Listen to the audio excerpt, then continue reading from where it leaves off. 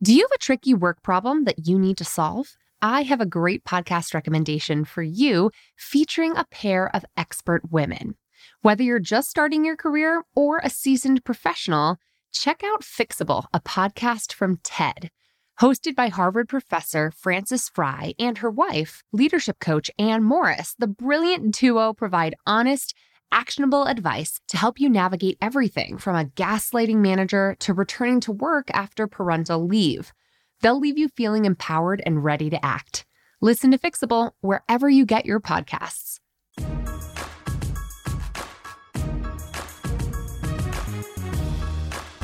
I recently received an email from a Bossed Up podcast listener named Michelle, whose job prospects were derailed by what is now the nation's longest partial shutdown of the United States government.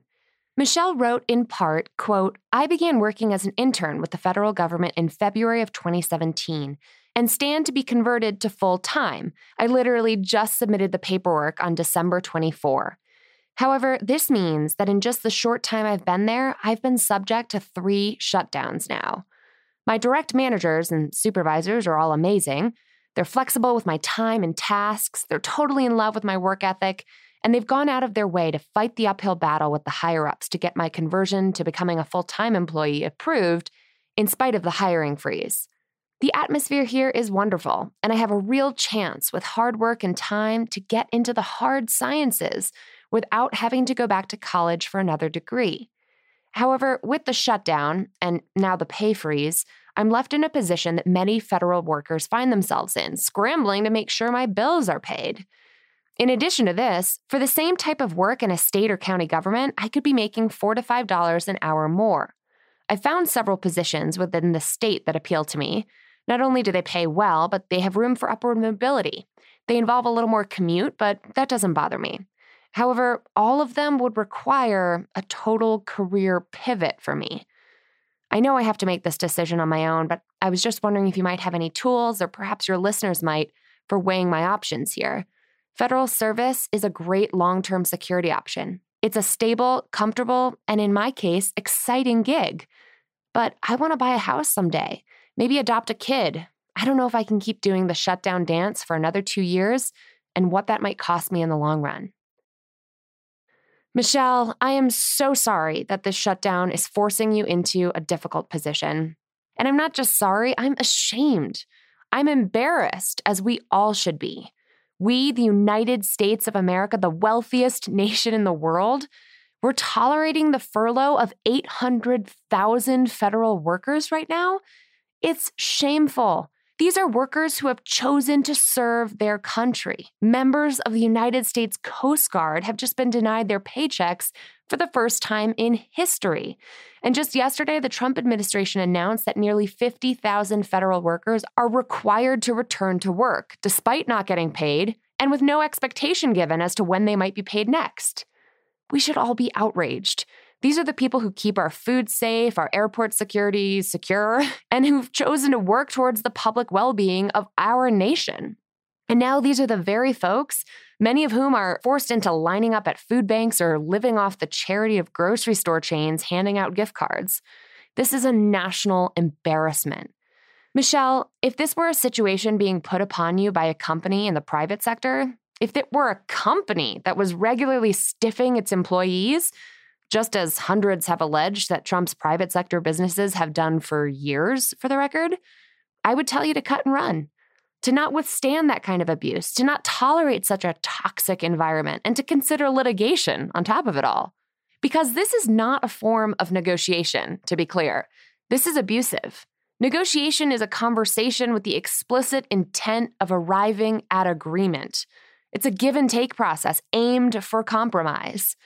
When an employer withholds pay, regardless of who it is, we're no longer talking about negotiation here. This is about eliciting pain, creating crisis, and aiming to weaken your bargaining power by abusing their position of power over you.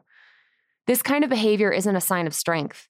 It's indicative of a toxic workplace and a calculation like that of a schoolyard bully designed to intimidate, scare, and belittle you. But how do you really deal with schoolyard bullies? You've got to show your strength and resolve in return. In other words, as Kesha might say, You can't let the bastards get you down. You can't allow this kind of a national anomaly, which we cannot allow to become normal in anyone's eyes, to derail your intended career path. You're clearly someone who's excited by the direction your career is headed in, towards the hard sciences. You can't let this chaos in Washington, as absurd as it is, as much as it shouldn't be happening, cause you to consider leaving that path behind in pursuit of a few dollars more an hour elsewhere. Take the long view, Michelle. Think about what you'd regret more in 10, 20, or 30 years from now. Now, that's not to say that these weeks and months ahead are going to be easy.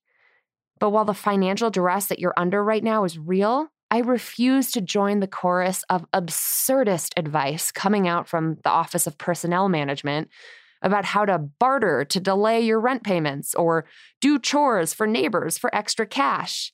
Frankly, it's insulting.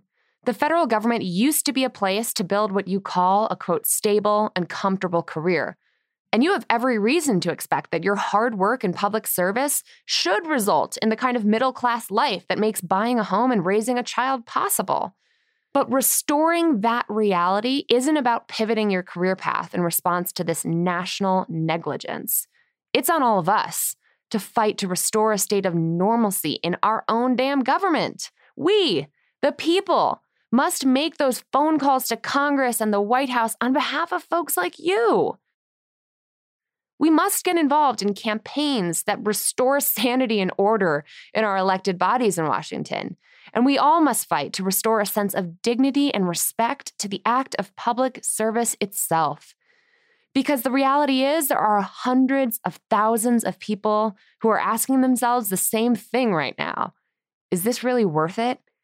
Are the sacrifices I'm making to serve my country respected and honored? Is the basic contract, the agreement I've made to serve my country, being reciprocated in return?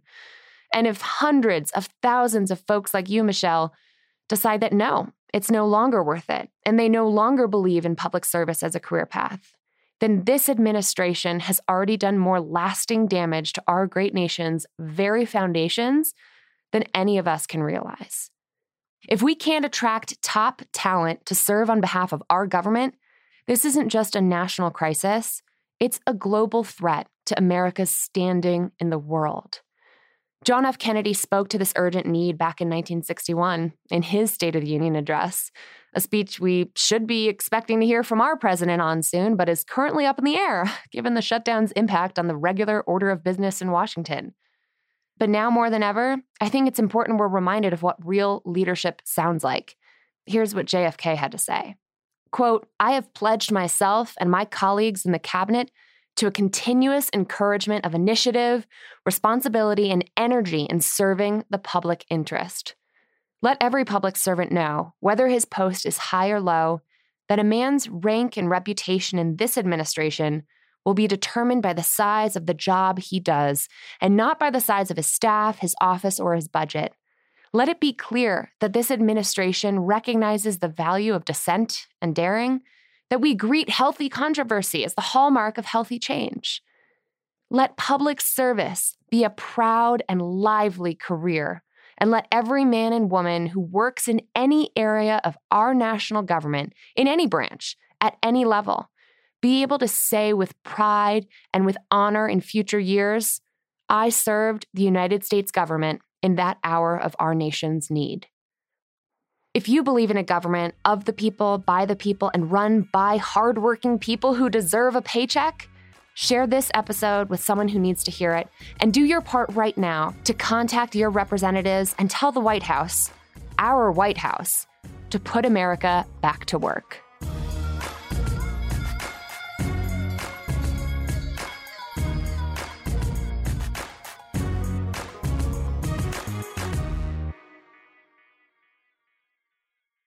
Let's face it, speaking up at work can be really hard to do, especially for women and women of color.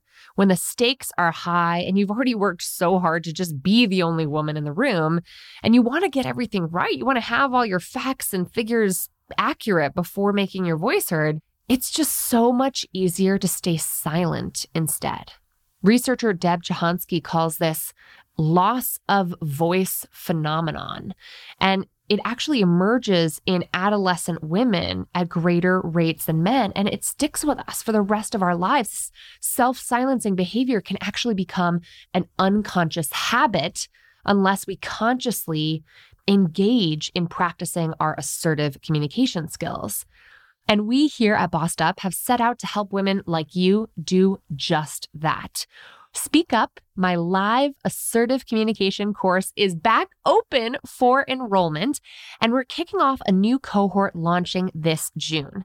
Over the course of 8 life-changing weeks, you'll have access to interactive online curriculum and live weekly practice sessions where you, Irene, and I, and a cohort of fellow Speak Up bosses who are owning their voice, overcoming the social messages that have taught us to keep silent, and really learning to strategically and assertively communicate when it matters most, will actually have the practice time to rewire our brains, create new neural pathways, and build better habits when it comes to speaking up with confidence and precision and assertively communicating in the workplace. Learn more and enroll today to secure your spot at bossedup.org/speakup.